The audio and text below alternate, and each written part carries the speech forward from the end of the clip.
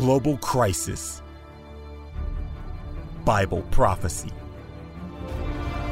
Health and preparedness. You're just in time. 11th hour dispatch.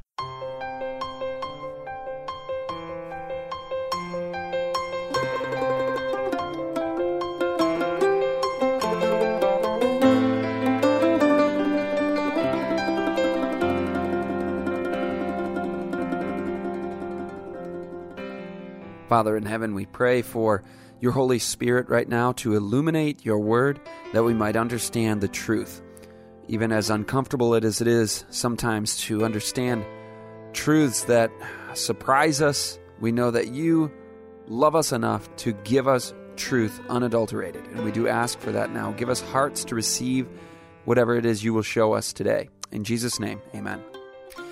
Welcome to 11th Hour Dispatch. I'm Scott Ritzema, your host for another in the series of prophecy sessions. Today is one that I've been looking forward to for quite some time. Whenever people hear of Bible prophecy, one of the first words out of people's mouths, or the number one associations with prophecy, is Antichrist. And we are going to study and identify that power, which is predicted in the Bible in Daniel 7, in Revelation 13, in 2 Thessalonians 2, in a number of different passages by various different names. He's referred to as the beast, the Antichrist. We also read the man of sin or lawless one. Also, the little horn power of Daniel 7. All describing the same entity, the same institution, the same Antichrist, beast, little horn power.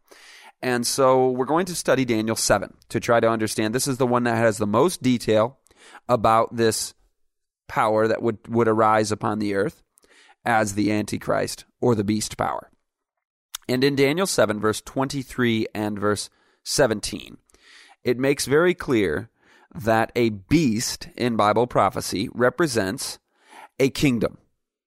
And so we're going to study in Daniel 7 four beasts, four successive kingdoms that were to arise in Daniel's day. And these four will sound familiar for those who were listening to the broadcast on Daniel 2. In Daniel 2, he goes through the statue of Nebuchadnezzar's dream, and he says, Nebuchadnezzar, you are the head of gold.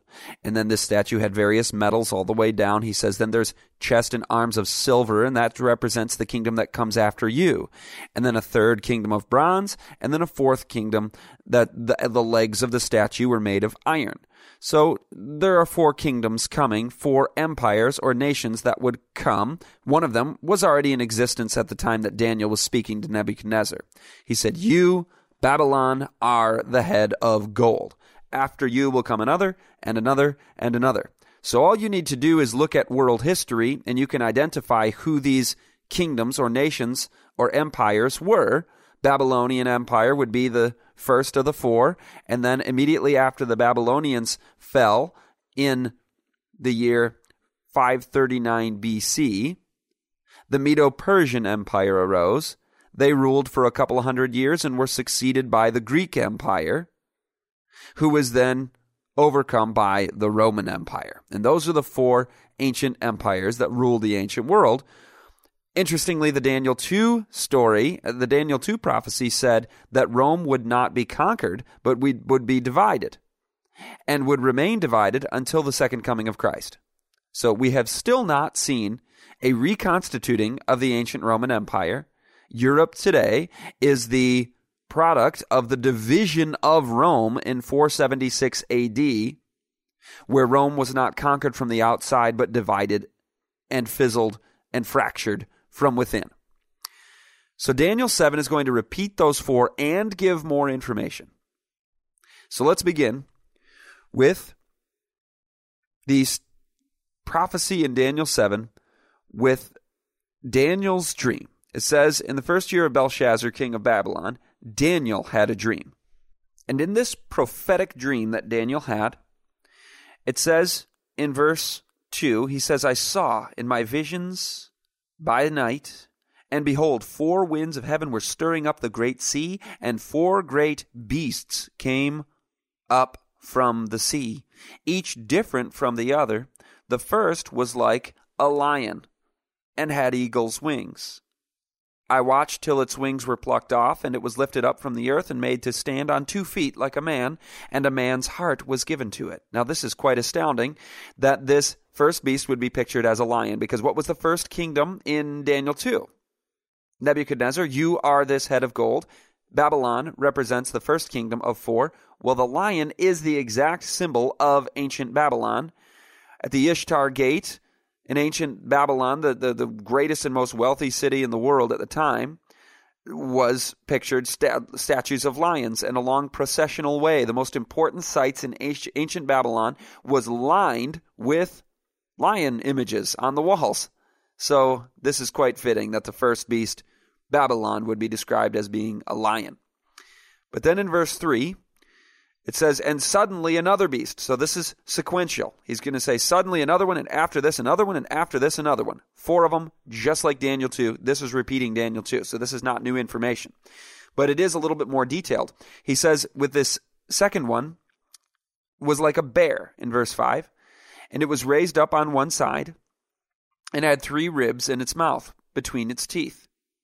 And they said thus to it, arise, devour much flesh. So this is the second empire that follows Babylon. It devours much flesh, including 3 ribs in its mouth. And it's raised up on one side. So there's a two-ness to this beast. There's something about one side being higher than the other. Well, this all fits exactly with world history. Because the beast, the nation, the empire that succeeded the Babylonians, that conquered the Babylonians, was the Medo-Persian Empire. And guess what? There's 2 there, Medes and Persians. Persians being stronger than the Medes. And this imperial conquest took captive and destroyed 3 nations as the Medo-Persians came to power. Those 3 nations were the nations of Lydia, Egypt, and, of course, Babylon itself. So the Medo-Persian Empire conquered 3 and was raised up on one side with the Persians being stronger. Quite a nice fit with the prophecies. You think this was inspired or what? Verse 6. After this I looked, and there was another, like a leopard. So this is the third. And this leopard had on its back 4 wings of a bird. Now isn't that interesting? This denotes speed. The fastest animal plus wings. Well, guess what empire followed the Medo-Persian Empire? This third empire was the Greek Empire and was the fastest conquering empire in history. This would be Alexander the Great. And of course, the rest of the verse says that the beast also had 4 heads. Now, why 4? Well, Alexander, after he had finished his conquest, died at a young age, and he had not appointed a successor. And so they asked him, reportedly, who do you leave your empire to? And he reportedly said, to the strongest. So the 4 generals of Alexander the Great carved up this great territory that was becoming the Greek Empire, and it was divided into 4. You can look at maps of the division of 4 territories that were the consolidated Greek Empire, each ruled by one of Alexander's 4 generals. So how many heads were on that leopard? It was 4. Amazing how hundreds of years before Alexander, God knew and inspired this prophecy. I find that to be so beautiful, so affirming of the Word of God. It just validates the truth of the Scriptures. Now then, it says after this in verse 7. And you already know what empire comes after the Greeks. So you know who this is already before we say anything, but it's interesting, the description. It says, I saw in the night visions, and behold, a 4th beast, dreadful and terrible and exceedingly strong. It had huge iron teeth.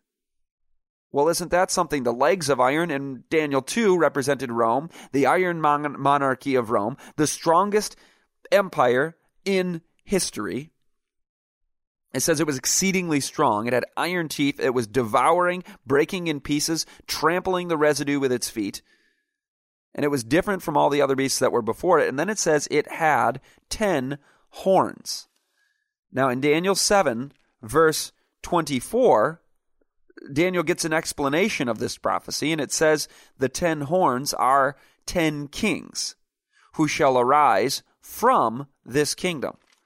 Which, of course, when you study the history of the Roman Empire, they were not conquered from the outside, but fizzled into 10 kingdoms in 476 AD. Now, isn't that something? How well this prophecy fits hundreds and hundreds of years before the time of the fall of Rome. This would be like 800 to 1,000 years before the time of the fall of Rome. Now, the real reason we're going to Daniel 7 is this next part here. That was all review. But what you're about to see in verse 8 is the power that we're identifying in this session. And that power is known by various names, the Antichrist, the beast power, etc. Here he is called a little horn. And in verse 8 it says, I was considering the horns, so there were 10 horns of the former Roman Empire, the 10 kingdoms of divided Rome or Europe. He says, I was considering those 10 horns, and there was another horn, a little one, coming up among them, before whom 3 of the first horns were plucked out by the roots. And there in this horn were eyes like the eyes of a man, and a mouth speaking pompous words. Now, as you study on in the prophecy, you see that this little horn is doing all the things that the beast of Revelation 13 does. He speaks pompous words or blasphemous words. He persecutes and makes war against the saints. So this is the same entity, the same power. He even is said to rule for the exact same time period and length of time as the beast of Revelation 13. Different symbolism, same power, same entity, same nation. Whatever you want to call it, it's the little horn in this passage. Now, I want to make a list of characteristics of this power so that we can make sure from the history and from the present world we live in today, when comparing it with Bible prophecy, to use a strictly Bible-based interpretation of the prophecies. Because there's a million ideas out there about who the Antichrist power is, who this little horn is. And as many different interpretations as there are prophecy gurus. And we don't want to just be prophecy experts who know all the answers and have the wise interpretations. I just want to derive my interpretation from the Bible and the Bible alone. And it's so simple. What we're about to see regarding the identity of the little horn power has been known for a long time. This is nothing novel or new that I'm going to reveal. This used to be the consensus view within Christianity. And what you hear, you're going to say, well, yeah, that's the only possible identity of the little horn power after you see these identifiers. So we're going to read through the rest of Daniel 7, portions of it, the portions that speak of this little horn power. There's more ink devoted to this power than to all the other 4 beasts combined. This is very important to Daniel, and it should be very important to us because God is giving us a warning. Watch out for the rise of this Antichrist power that will supplant Christ and sit in the place of God in 2 Thessalonians 2. We'll be back. You're listening to 11th Hour Dispatch with author, teacher and speaker Scott Ritzmer. For more programs and information, visit 11thhourdispatch.com. Most parents send their children to public schools with the best of intentions. But now more than ever, parents are waking up to the brainwashing that is taking place in today's indoctrination centers, also known as public schools. But it's even worse than merely false worldviews. Did you know that according to the U.S. Department of Education, literally 10% of public school children have been targets of unwanted sexual attention by school employees? It's time to wake up, to come apart and be separate, saith the Lord. The DVD series is called Schooled, the deliberate agenda to reduce individuality, destroy intelligence, and re-engineer society. In Schooled, you'll hear it straight from the mouths of the founders of modern schooling themselves. They're quite proud of it. Visit 11thhourdispatch.com and use promo code RADIO for a reduced suggested donation rate. Wonderful, merciful Savior, precious Redeemer and friend, who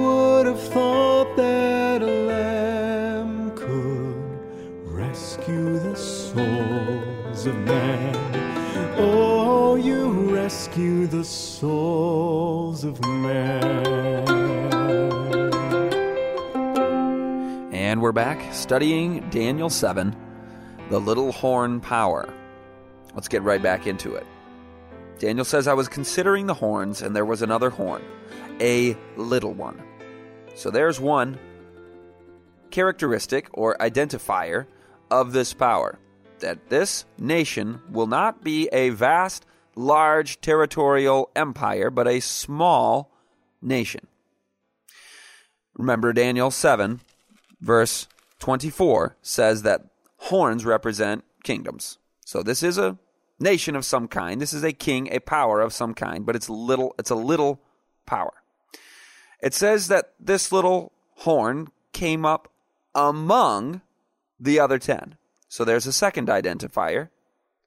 You know who the little horn power is, or the beast power, the Antichrist, when you see a small nation arising up in divided Rome or Western Europe. You probably already know who it is, but let's see what else it says.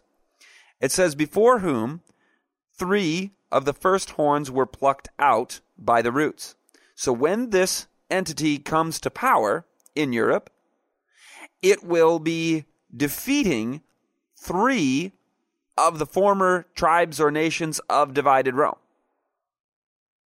It says he subdued 3 kings in the verse later in verse 24. It says the 10 horns are 10 kings who shall arise from this kingdom, and another shall arise after them. So there's another identifier. When did the Roman Empire fizzle into the division of Rome? That would be 476 AD. This little horn arises after them, it says. So he's small. He's going to arise in Western Europe after 476 AD, and he will pluck up 3 horns, or as it says in Daniel 7:24, he shall subdue 3 kings. Reading on, it says, and in this horn were eyes like the eyes of a man, and a mouth speaking pompous words. Well, there's 2 identifiers for you right there. He's got eyes and mouth of a man. So when you imagine or think of this power, a man is prominent in this power.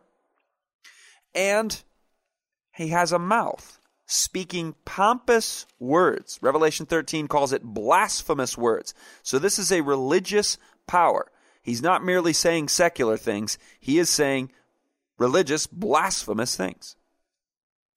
In verse 25, it says that he shall persecute the saints of the Most High.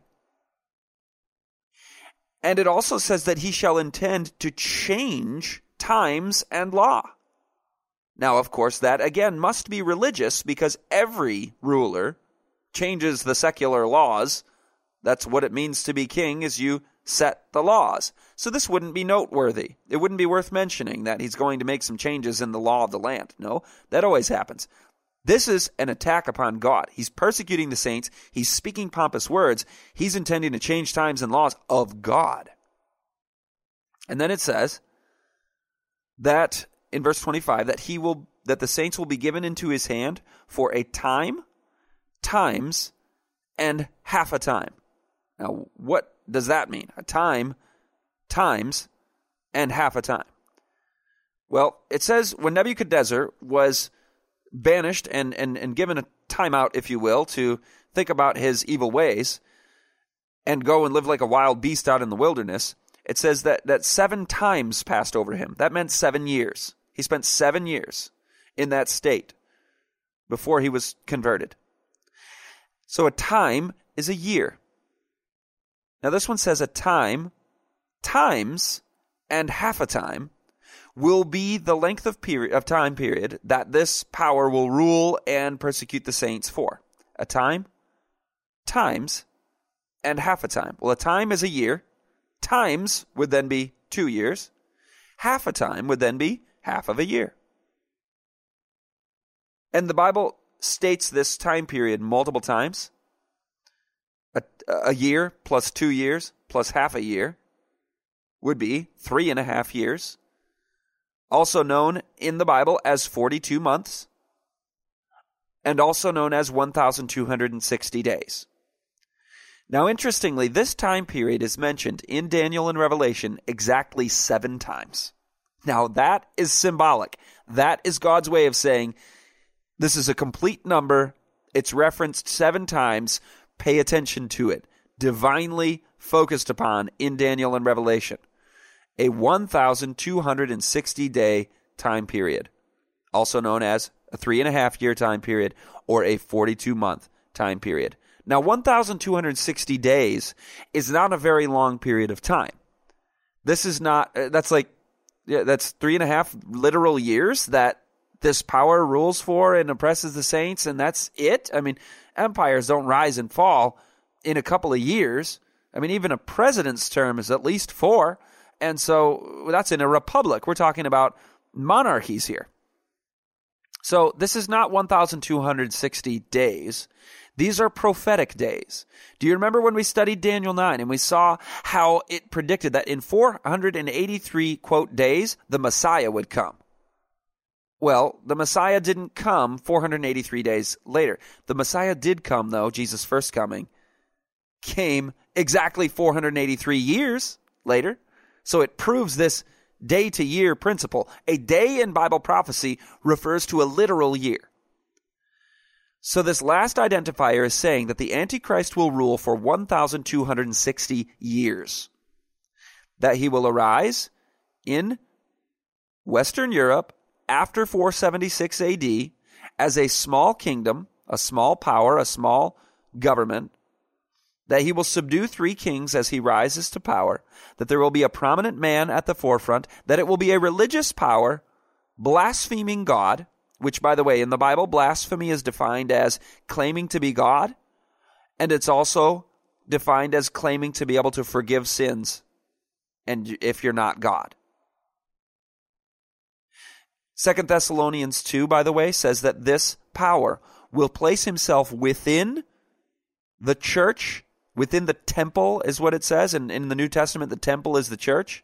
Ephesians talks about that. Peter talks about that. It says it all over the place in the New Testament that we are living stones being built up as a holy temple. We, the people of God, are the church, the Christians. And it says that this man of sin, the lawless one, will actually place himself within the temple of God, the New Testament meaning the church of God, claiming to be God.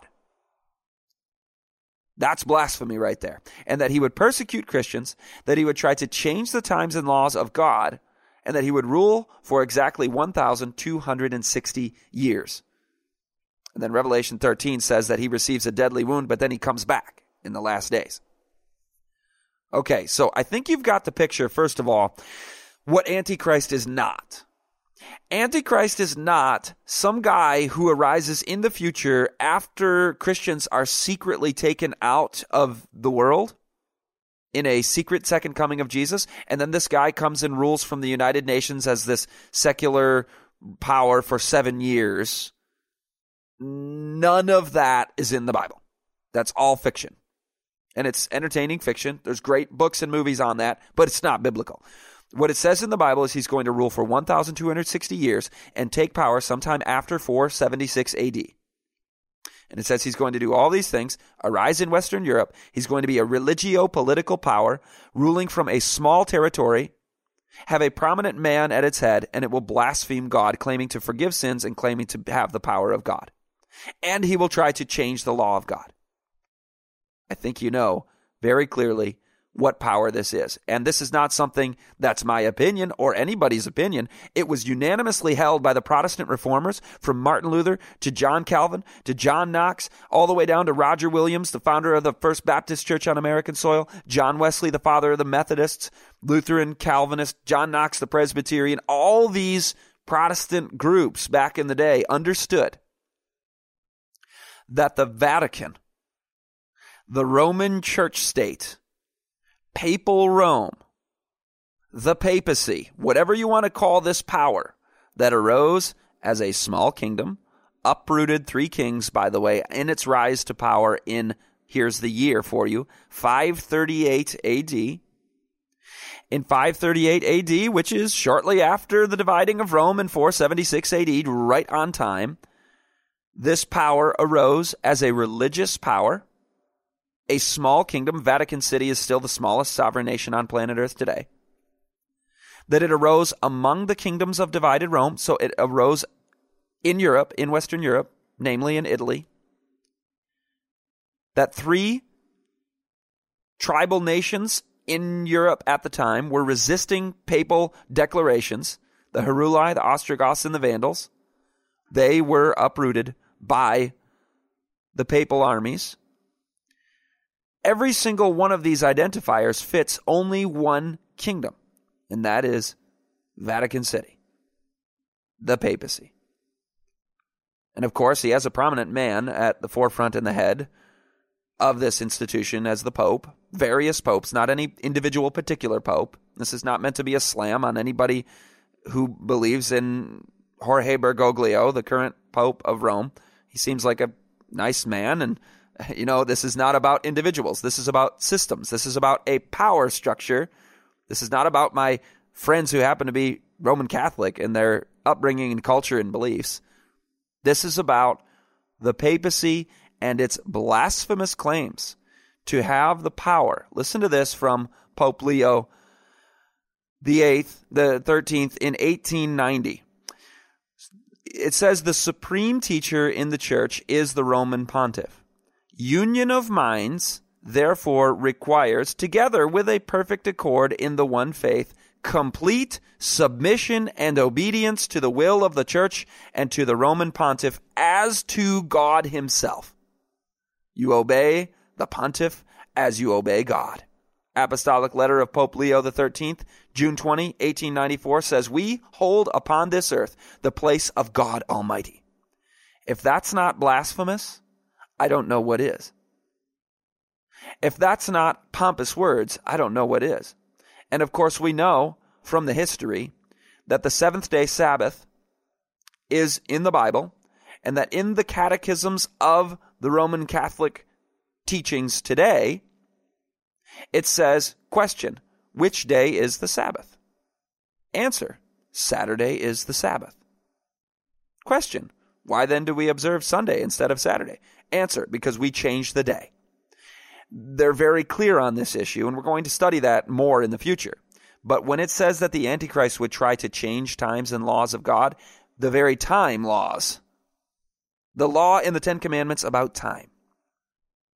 So folks, the Bible is revealing and unveiling this before our eyes so that we would turn our eyes upon Jesus, so that we would behold only Christ, and that we would look to no man as a mediator between us and God to replace Christ. Jesus is that one mediator. Look only to him today. See you next time. To financially support this broadcast, visit 11thhourdispatch.com. Here's Scott Ritzema with another final minute message. It says in Isaiah that in our affliction, God is afflicted. He was wounded for our transgressions. He was bruised for our iniquities. The chastisement of our peace was upon him. So we get peace, he gets chastisement. By his wounds we are healed. We get joy, he gets pain. This is called grace. This is called mercy. This is called self-sacrificing love. A selfish God would say, I'm not going to do that for these ungrateful enemies of mine. While we were still sinners, Christ died for us. Don't forget that. Next time you might say, God, why would you? How could you? He's asking that question to us. We're the ones that have rebelled against his perfect love. He died for us. He's proven his goodness. Brought to you by beltoftruthministries.org.